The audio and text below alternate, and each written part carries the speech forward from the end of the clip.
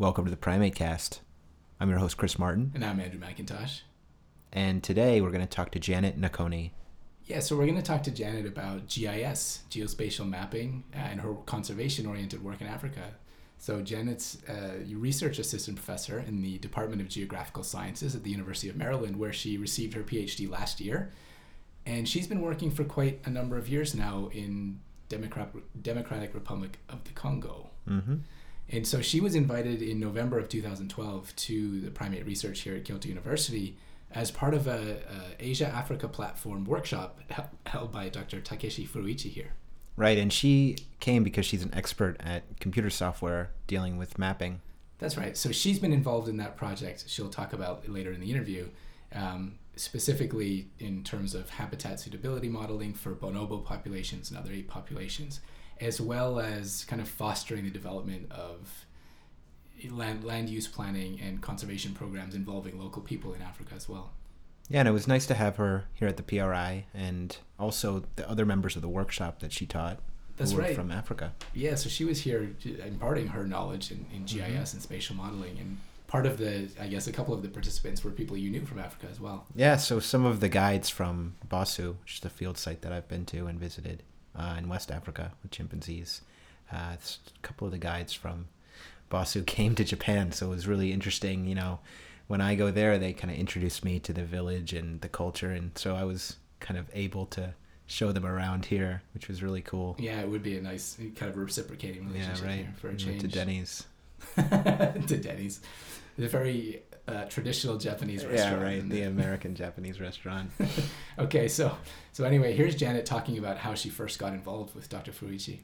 I met Dr. Furuichi in the field, actually, back in 2009 when I was in my field site in Northern Democratic Republic of the Congo.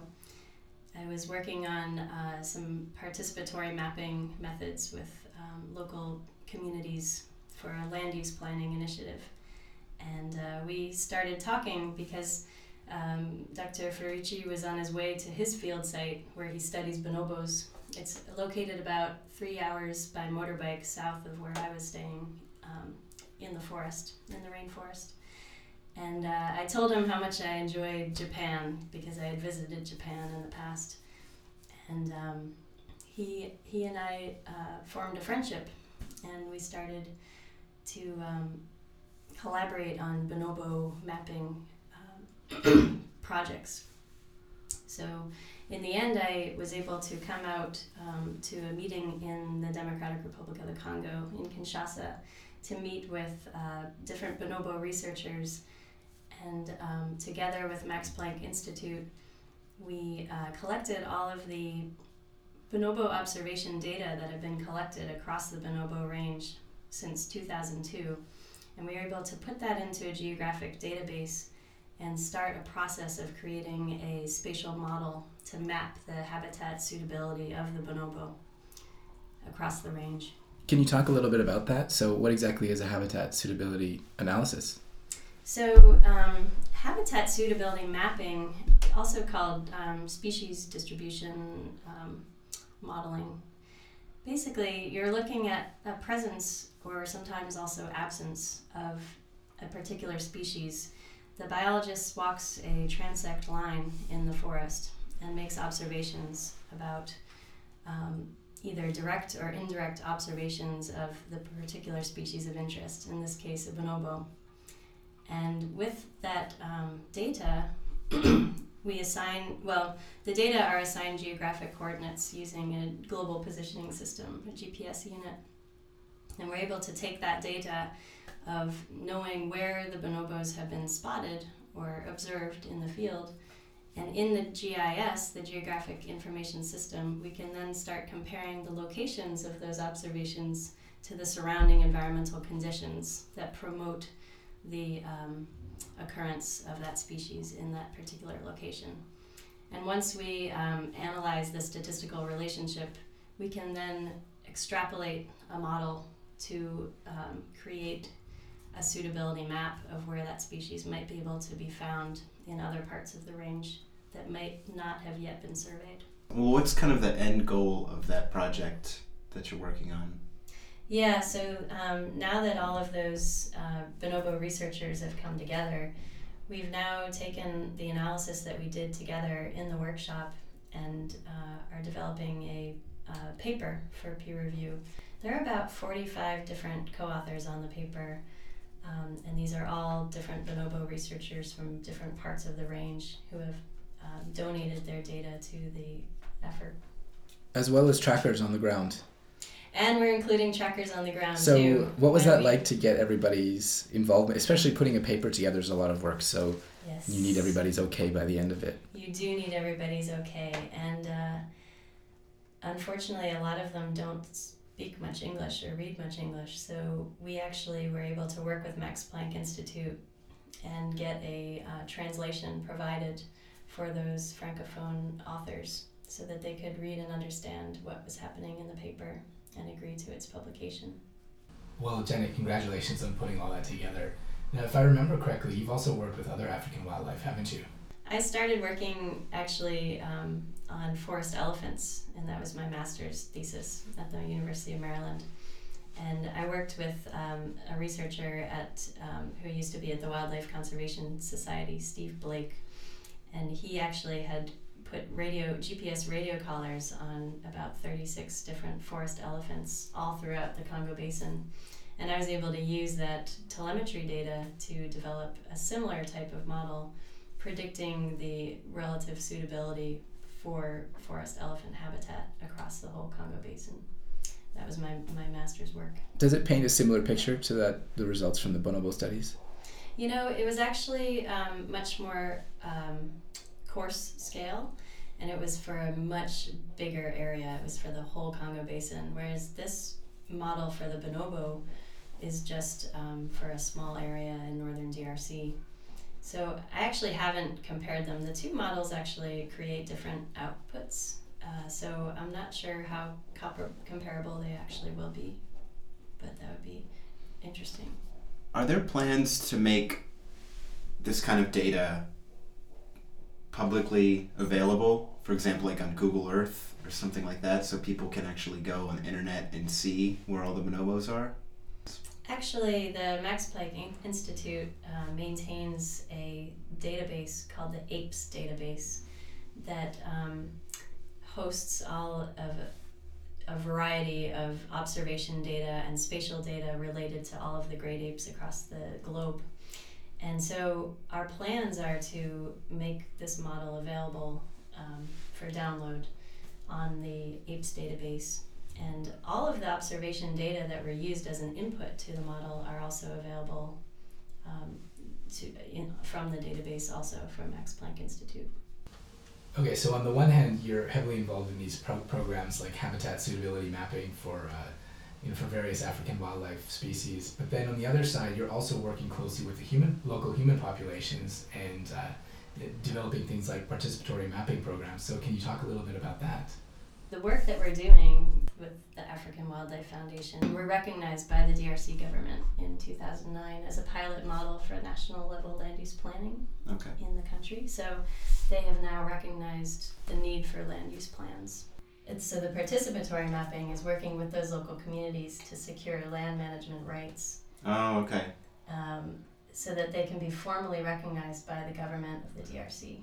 It sounds like, just from the name of it though, that you're letting them kind of do the mapping. We are. It's participatory mapping. So they kind of collect the data for you, and then you're the one that facilitates it and puts it in the database and does the analysis. Exactly. We ask them to draw, basically to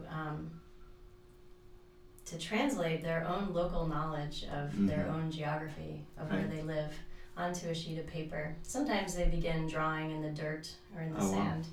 But eventually, the map is transferred to a very large format piece of paper. And the map, we guide them through the process because the villagers have never really seen a map or done mapping in the past. So we have to guide them through the process and ask them for,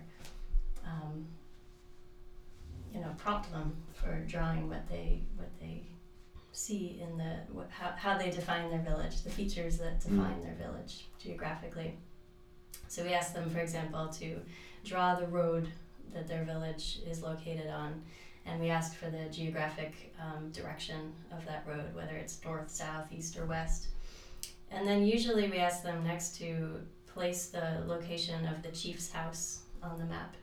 And that sort of helps them to understand the relationship of all of the other features in relationship to the It sounds kind of like a cognitive experiment. It is a cognitive reason experiment about spatial relations. in a lot of ways, yeah. And then we ask them questions about, well, maybe where is your community farm? Where is your cemetery? Okay. And from there, and we also ask about locations of major rivers and locations of features that we might be able to see on a satellite image. So those are rivers, maybe hills, any kind of feature, topographical feature. And so then as a team, we transcribe all of that local knowledge that's been conveyed on paper to a satellite image. And we do that in the presence of the villagers. Actually, we have them do it. Oh, cool. So first what we have to do is explain what they are seeing in the satellite image and explain the how the satellite image is captured, because they have never really thought about a satellite in the sky taking pictures of the Earth before. And with these satellite images, you see a lot of different colors due to the wave bands. And so we explain what they are seeing in the colors. And often you can see the locations of the agricultural fields. They're very easy to distinguish because the spectral response of the bare ground is very different from the spectral response of the vegetated forest. So we can start seeing the boundaries between the forest and the agricultural areas. And the goal of the mapping is actually for them to start delineating the boundary of where they historically do their agricultural activities, which we cannot understand from just looking at a satellite image. So their local knowledge is really key in actually formulating those boundaries and delineating them. And once those boundaries are delineated, we are working with the government of the Democratic Republic of the Congo to formalize those boundaries and to allow those people to now have land management rights of those lands. So one of the things that really struck me earlier on in this Africa-Asia Platform Symposium that Dr. Furici has jointly set up was during a presentation by Jeff Dupont from the African Wildlife Foundation. And he was talking about this probably, or in relation to this, how rather than trying to force conservation of areas on like a really, really broad scale to exclude people from their local areas, it was more like determine areas that could potentially be protected completely versus areas that the people are using and can sustainably use versus areas that can be accessed by anybody. So that was it was an interesting perspective, I think, one that's maybe often overlooked, because it's not that we need to exclude people completely. So maybe this is very relevant to that. I would say that this whole project that I've been involved with the African Wildlife Foundation in this particular landscape, the Moringa-Lepori-Wamba landscape, the real premise has been that we cannot achieve conservation without working with those local communities and directly trying to improve their livelihoods. And so the land use planning that we're doing in this landscape is really, first of all, it's a participative process. So we are involving all of the local communities and all of the stakeholders in the landscape. And we also are doing what is called a quid pro quo kind of process. And that means, you give something and in exchange you receive something else in exchange. So with these communities that we're doing the participatory mapping with, we actually have agreements. The purpose of the zoning, creating these boundaries between the agriculture and the forest areas, is so that it's really to decrease deforestation in the primary forest. In Central Africa and in the DRC in particular, human communities live around the roads and they farm outwards away from the roads. And using satellite imagery, we're able to monitor the expansion of agriculture and slash and burn activity. And we can see that it's going farther and farther away from the roads and encroaching into the primary forest. From a conservation standpoint, it's concerning to be losing primary forest, but also from a human livelihood standpoint, it means that the farmers and the local villagers are walking farther and farther to access their farms than they were in the past. So what we're doing is we've teamed up with the International Center for Agroforestry and Tropical Agriculture, CIAT, and we are helping those communities to increase their agricultural production within the defined agricultural zone. And in exchange, they agree to not expand their agriculture further into the primary forest. So we are assisting with soil fertility and helping with their crop rotation patterns, and bringing in seeds for agroforestry. And then the participatory mapping, we're not only defining the agricultural zones, but we're also defining the areas where people historically collect their non-timber forest products. So we're actually formalizing land rights for agricultural development, but also for community forests. Oh, so for like medicine and mushrooms for and fuel stuff. wood and bushmeat hunting and Okay. mushrooms and fruits that they get from the Interesting. forest. So, is there any kind of overlap between these two? It sounds like they're very distinctive projects, the Bonobo database and the human land use management, but they're also happening in the same kind of country. So, is there any kind of overlap for you between these different projects? From a conservation standpoint, you can better know how the bonobos are distributed and use that for your land use plans or anything like that. Yeah, so one role that I have in this project with the African Wildlife Foundation is to use spatial modeling and spatial data to assist them in prioritization of conservation areas within the landscape. So I help them to identify where protected areas should be, for example, and also to look at where community forests might be important for local communities, and also identifying perhaps where key wildlife corridors might be located between the protected areas and the intact forest areas. So, the work that I do with the bonobos links into that very well, because with this whole consortium of bonobo researchers coming together for this bonobo model that we've been leading, it's really important data and information, because the landscape that I'm working in is actually about 20% of the bonobo range in the north. So we can use all of that data as input into more refined models for the landscape to understand which areas are most important for bonobo habitat, and then to do more on-the-ground activities with local communities in those areas. So getting back to the symposium a little bit, it sounds like a lot of what you do is, in addition to the research and the GIS work, it's educational and facilitative for local people. Here, one of your main roles at the symposium is to lead these workshops in GIS modeling and teaching the software basically, and the system and the ideology behind it. Can you talk a little bit about that? I mean, So capacity building has also been a really big part of my work. At the University of Maryland, my research group, we are funded by U.S. Agency for International Development, USAID, in a program called CARPE, the Central African Regional Program for the Environment. And one of our biggest parts of CARPE, besides forest monitoring and using satellite imagery to analyze forest change in the Congo Basin, is also capacity building for spatial tools and for forest monitoring in the region. And since about 2002, we have been working very closely with a group that's coming out of the University of Kinshasa of younger geography students who are really wanting to learn GIS and remote sensing and use these tools.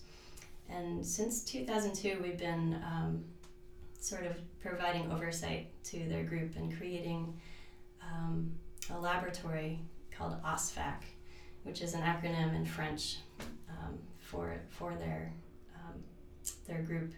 But they've become now the focal point of GIS and spatial data acquisition, satellite imagery distribution for Central African projects located in the Congo Basin countries.